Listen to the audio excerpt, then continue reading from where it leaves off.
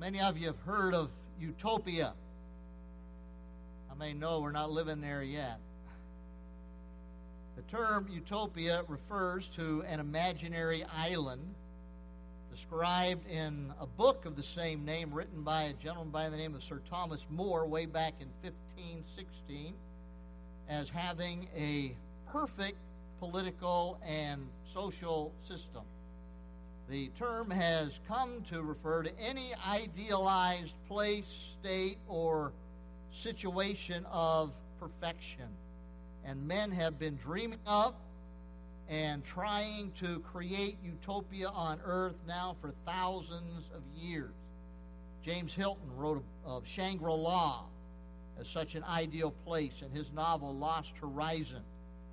The communists have ruined many a country by trying to make them into a workers' paradise, highly unsuccessfully.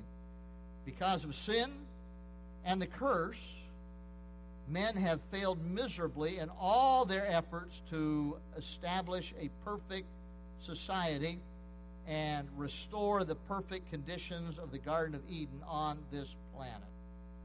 God has promised Israel that when Jesus the Messiah returns to the earth, he will establish a glorious 1,000-year kingdom in which social, governmental, and even environmental conditions will be characterized by perfection and by peace.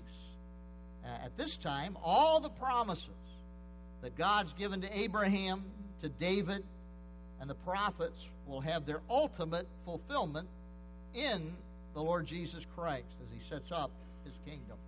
This is the eighth future certainty that God has in store for Israel as promised in the Word of God. We've already looked at 7 of them in previous weeks. We see that in the last days, Israel is going to be in the land.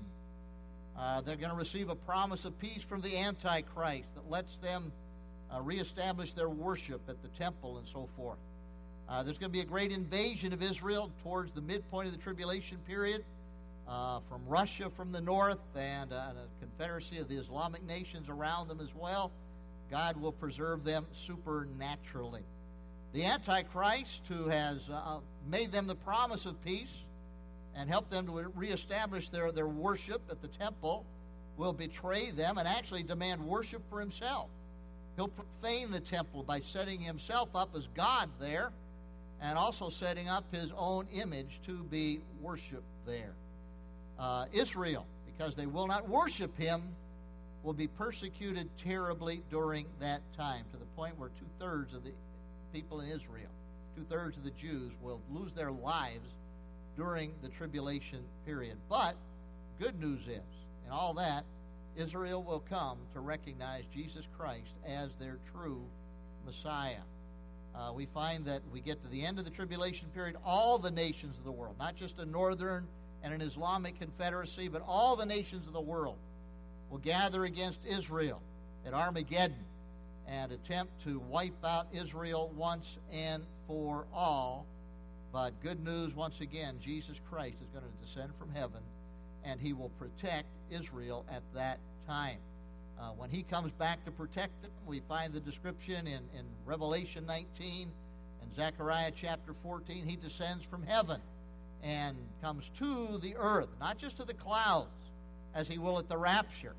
When he comes for us, he'll come to the earth, actually set foot on the Mount of Olives. The Mount of Olives will split in half. There'll be a valley created there through which Jews will be able to escape from the people bent on destroying them at Armageddon.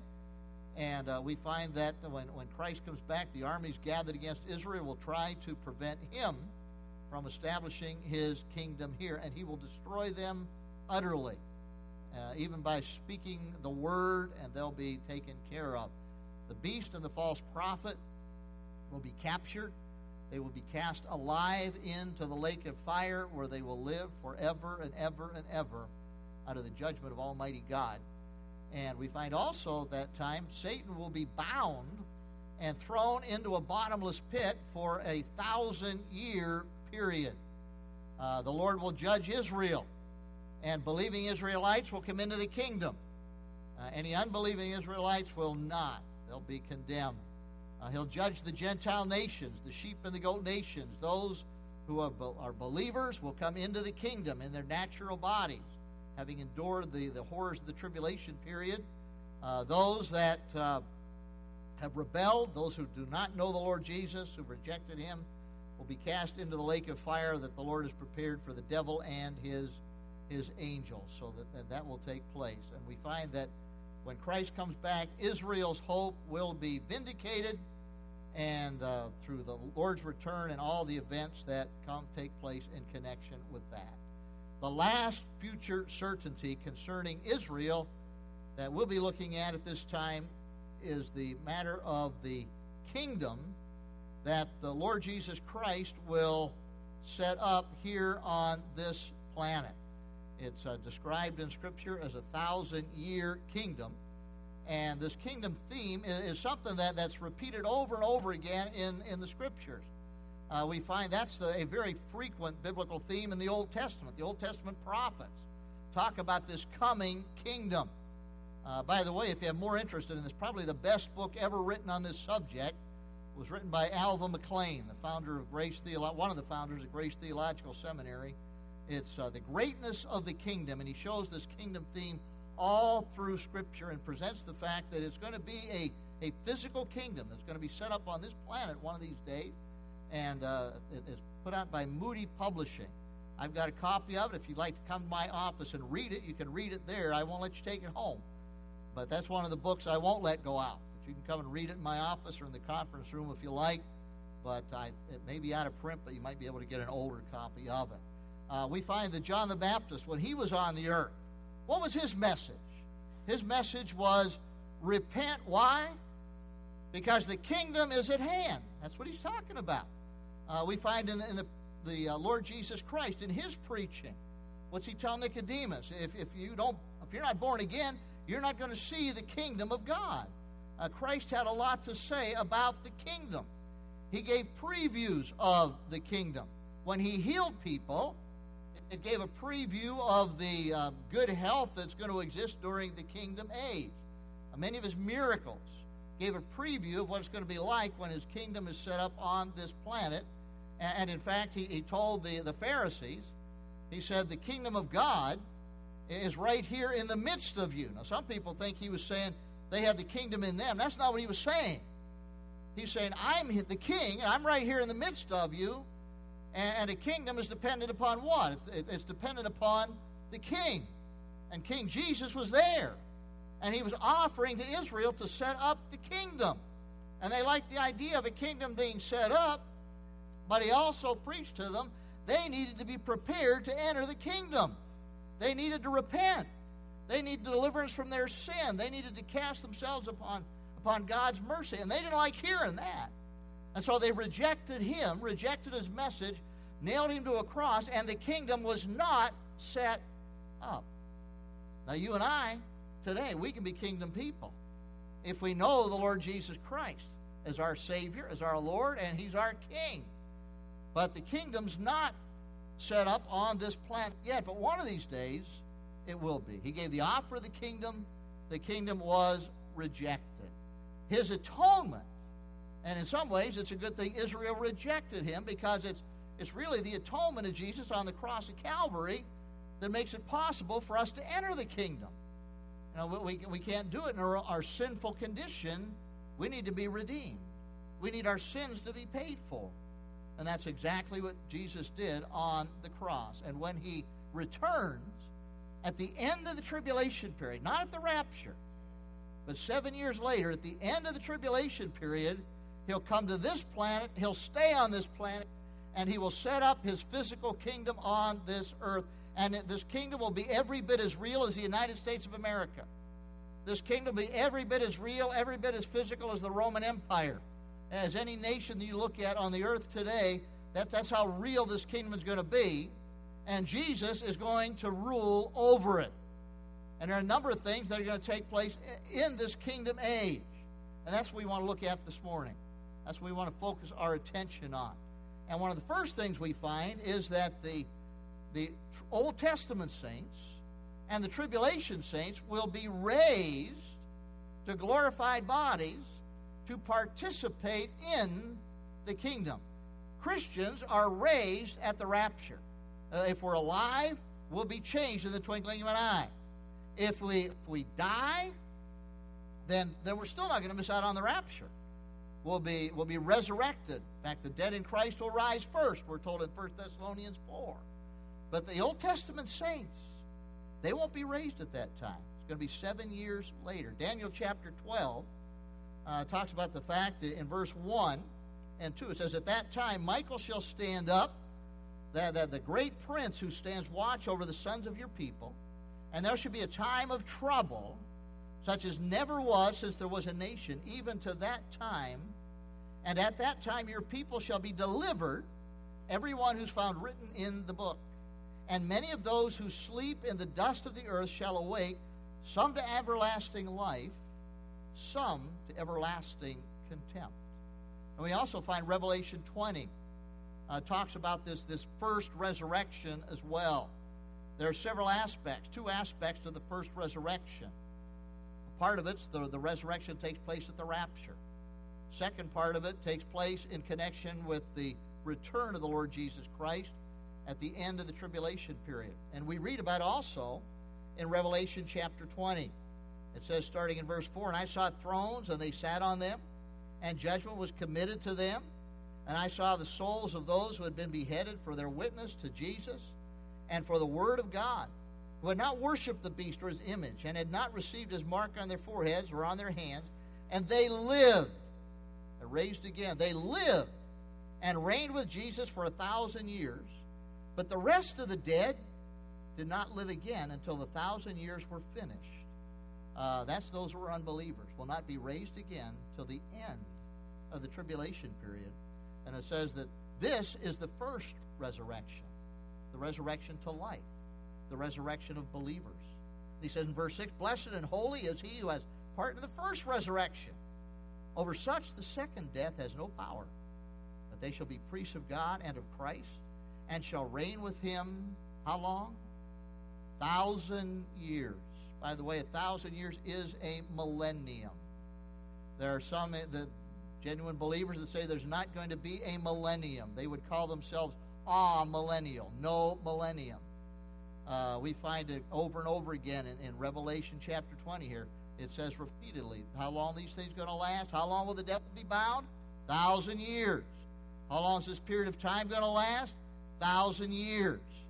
So there's something special about this 1,000-year period. And we find that first thing is the Old Testament tribulation saints will be resurrected just like we will be at the rapture. They'll be resurrected to go into the kingdom. Israel will have all the land that was promised to Abraham way back in Genesis 15. After God gave Abraham the promise of land, seed, and blessing, he got real specific about the amount of land, and he says, you're going to have all the land that goes from the river of Egypt to the river Euphrates. That's the Nile River to the river Euphrates. Israel has never possessed that much land to this day. But one of these days they will, and that'll just be the start of their kingdom. Actually, Christ's kingdom is going to be all over the entire earth, but the Israel part of it is going to be from the Nile River to the river Euphrates. We find that Jesus will establish the universal rule that was promised through David. Let's think ahead to Christmas time right now. And some of your Christmas cards, you'll get a reference to Isaiah chapter 9 and verses 6 and 7, or at least verse 6. Remember what it says there?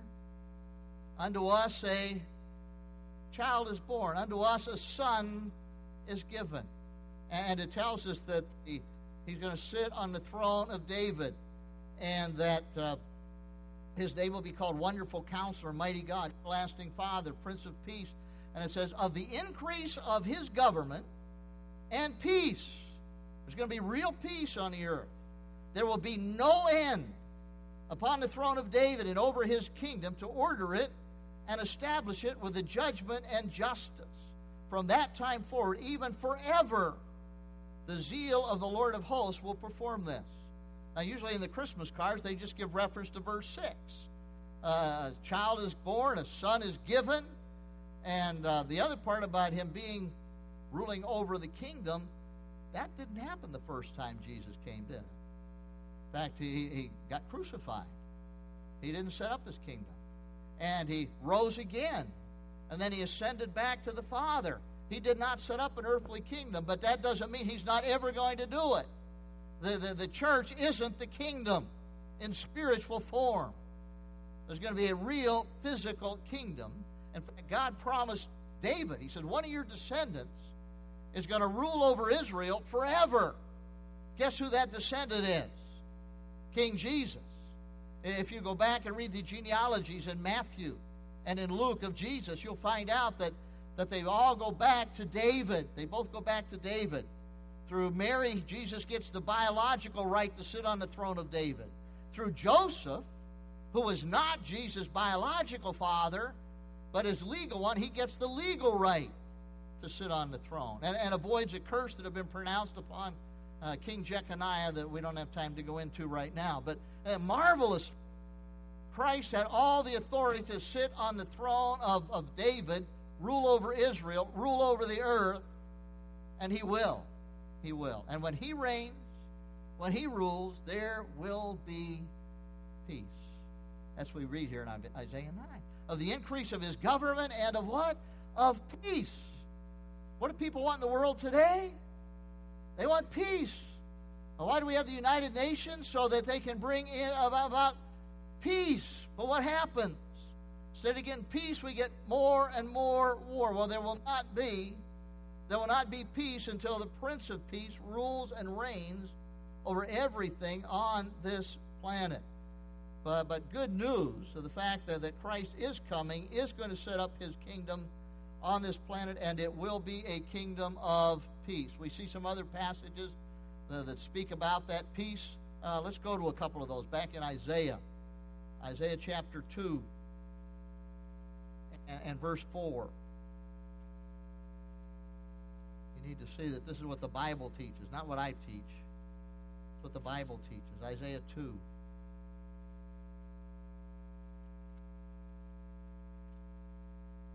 Verse 4, talking about Jesus coming, the Messiah coming.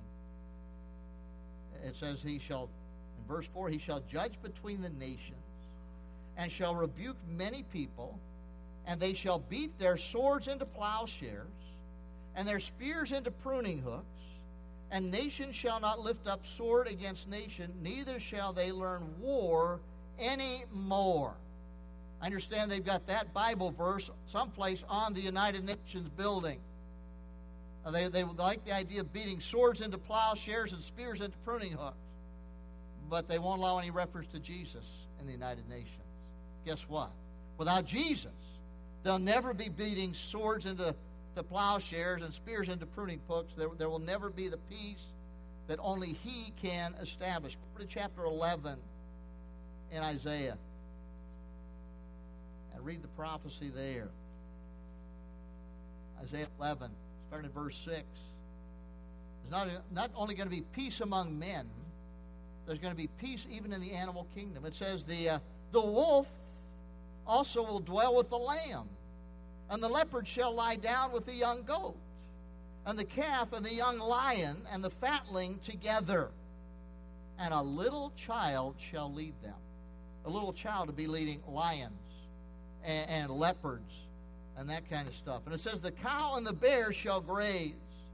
Their young ones shall lie down together, and the lion shall eat straw like the ox. Now, today, it would say the lion will eat the ox. But when Christ sets up his kingdom, the lion will eat straw with the ox. Get verse 8. Anybody got any little babies? It says, the nursing child shall play by the cobra's hole, and a weaned child shall put his hand in the viper's den. And they shall not hurt nor destroy in all my holy mountain. For the earth shall be full of the knowledge of the Lord, as the waters cover the sea. Everybody will know God. God will rule over everything. Christ will be in charge of everything, and there will be peace.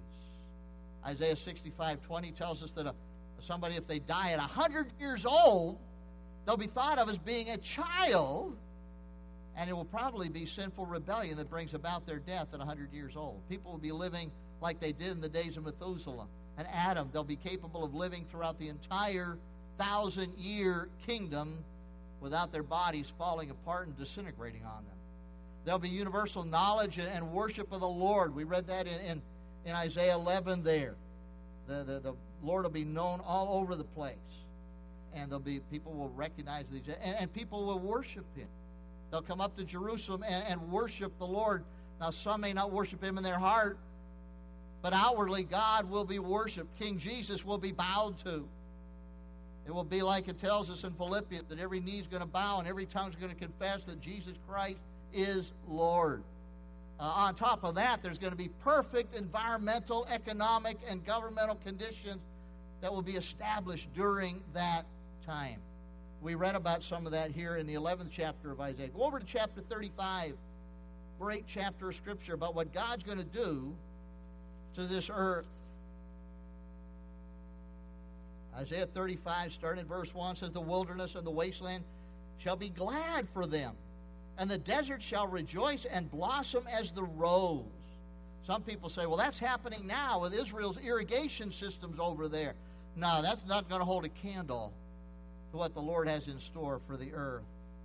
And the desert shall rejoice and blossom as the rose, and it shall blossom abundantly and rejoice.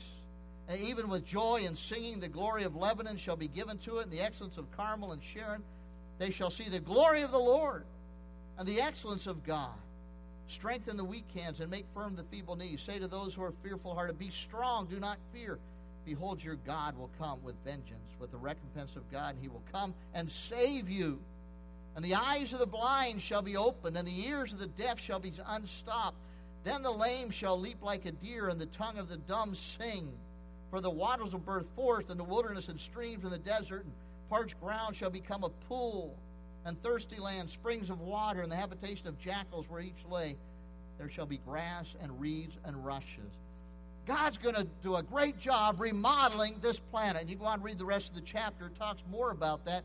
It's interesting, when John the Baptist sent word to Jesus and said, are you really the one? Are you really the Messiah, or should we look for another? All Jesus did was tell him to look at this passage. Or basically, Jesus quoted that passage, which indicates that what He did when He was on the earth, opening the eyes of the blind, the ears of the mouth of the dumb, and the ears of those that couldn't hear, that was all kingdom conditions that the King was giving a preview of while He was here.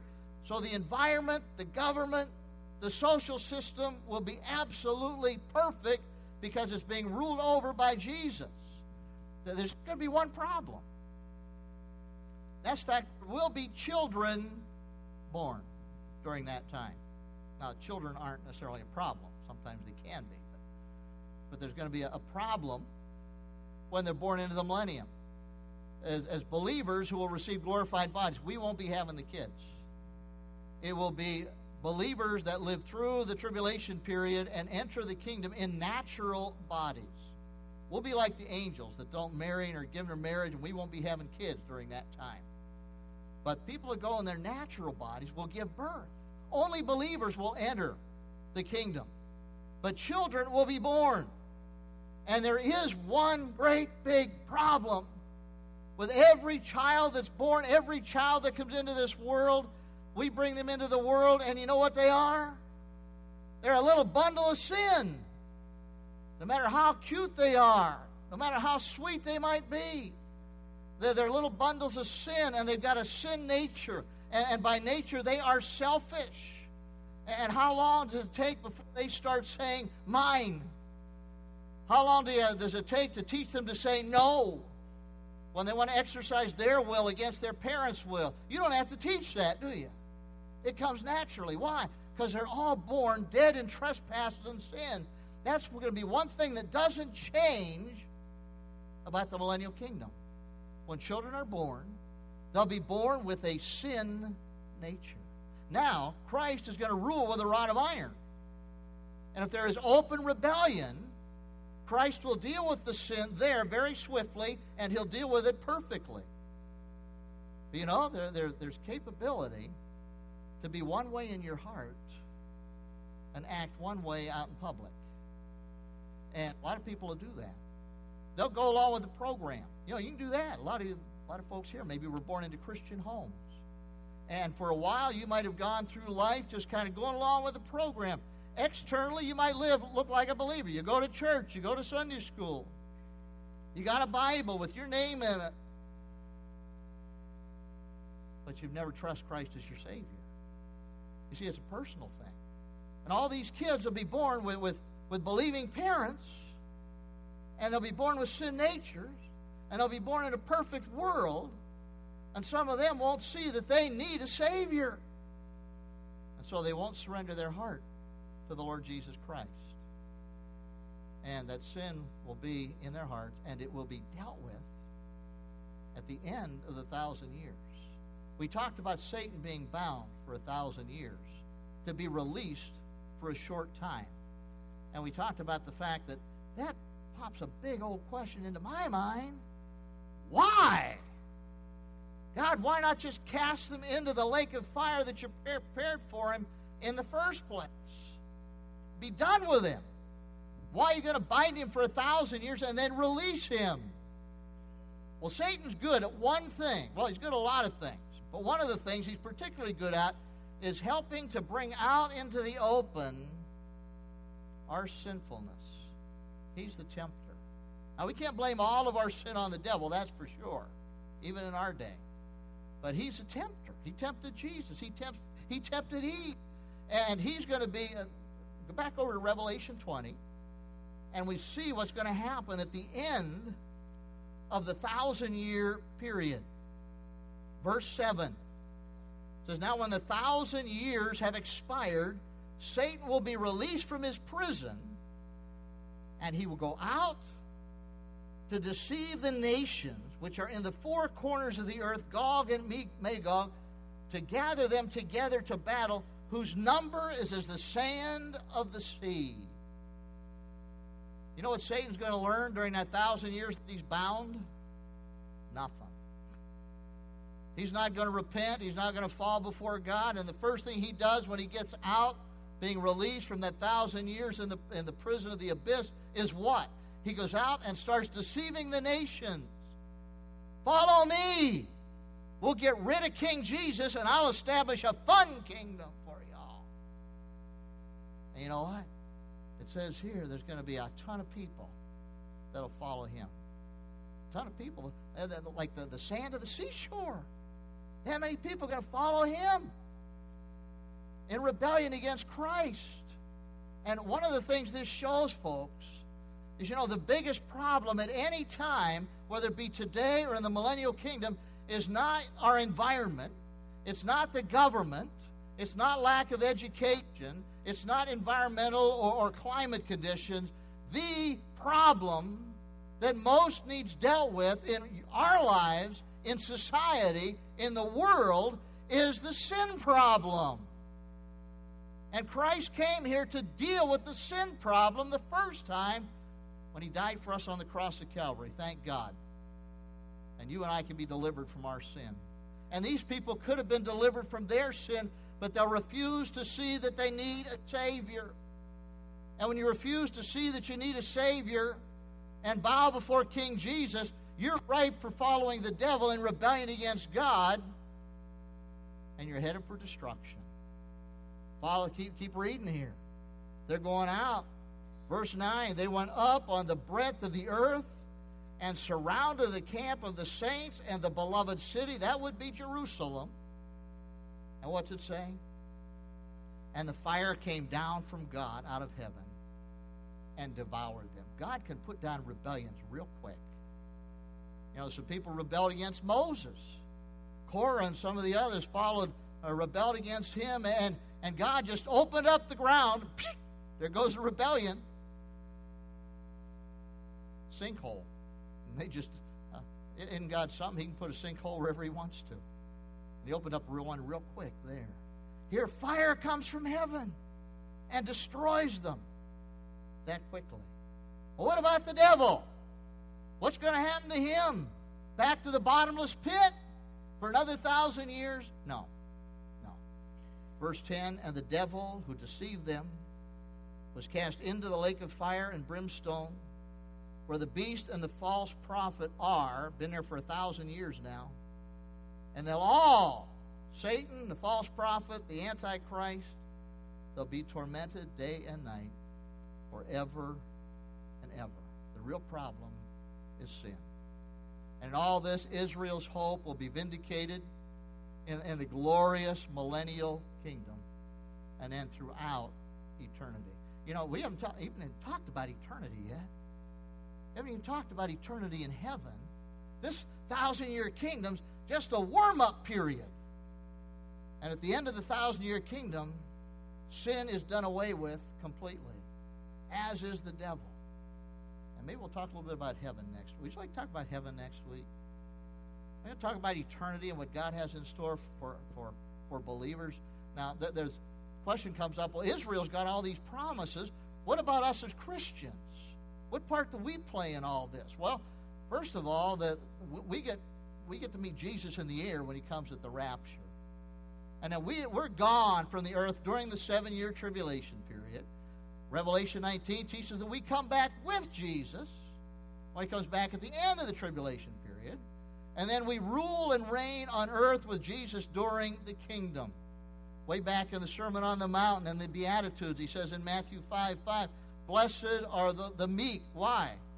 For they shall inherit the earth. This is fulfillment of that, folks. We get to inherit the earth. And we get to live with Jesus on the new earth during the eternal state forever and ever and ever. You know, Romans 8, verse 24 and 25 says, we're saved in this hope. But hope that seems not hope. For why do we still hope for what we see? But if we hope for what we do not see, we eagerly wait for it with perseverance. We hope for these things. We look forward to them. We eagerly wait with perseverance for these things to happen. But thank God there's coming a time when there'll be no more need for hope. There'll be no more need for faith. Why? Because we'll have all that before us. We'll get to see it. We won't have to hope for glorification anymore because we'll experience it. We won't have to hope for King Jesus on the throne because he'll be there. We won't have to hope for the devil to be in the lake of fire because he'll be there. In fact, the matter is God keeps all his promises. And one of the things that we can take away from that is the fact there will always be an Israel. People might be bent on destroying Israel today, but there will always be an Israel throughout the millennial kingdom, and I believe even on into eternity.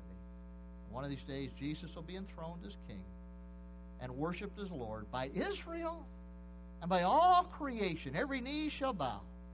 Every tongue shall confess that Jesus Christ is Lord to the glory of God.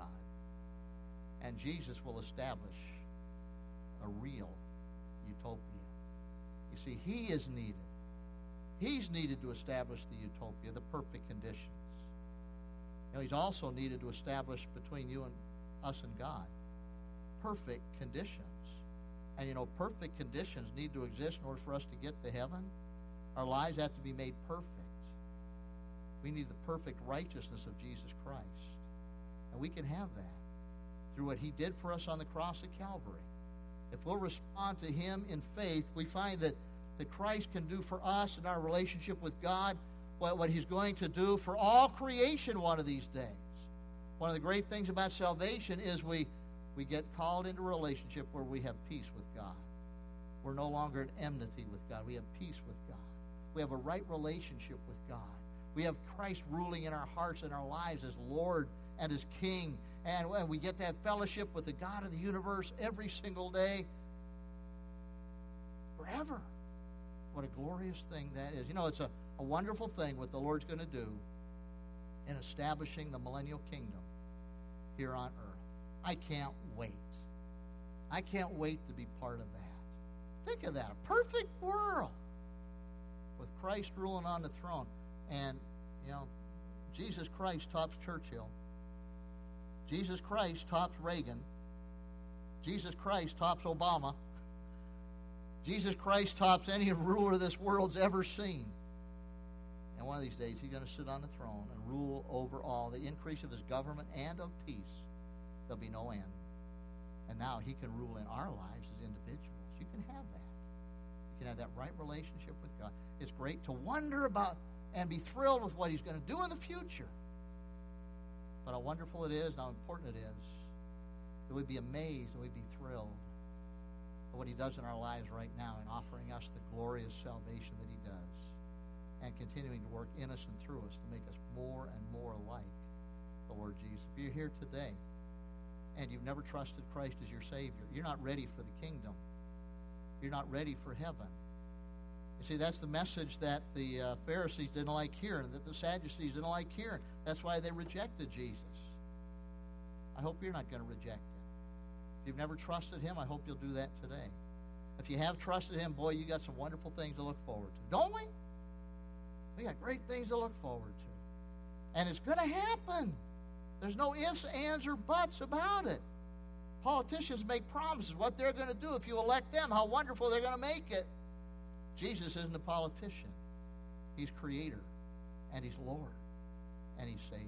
Heavenly Father, thank you for the hope that we have, the blessed hope, the sure and certain hope that we have for the future, that we have for all of eternity. And Lord, we pray that you would just work in the heart and the life of anybody that's with us today that's not ready for that because they've never repented of their sin, never taken Christ to be their Savior. We pray they might do that even today. And Father, help us never to get over how wonderful it is, your great love for us that gives us the salvation that we can have by grace through faith because of what Jesus did on the cross of Calvary. Thank you for your amazing love for us. Help us to respond to it. Help us to keep responding to it in obedience and in faithfulness. We pray in Jesus' name. Amen. Would you close with me this morning?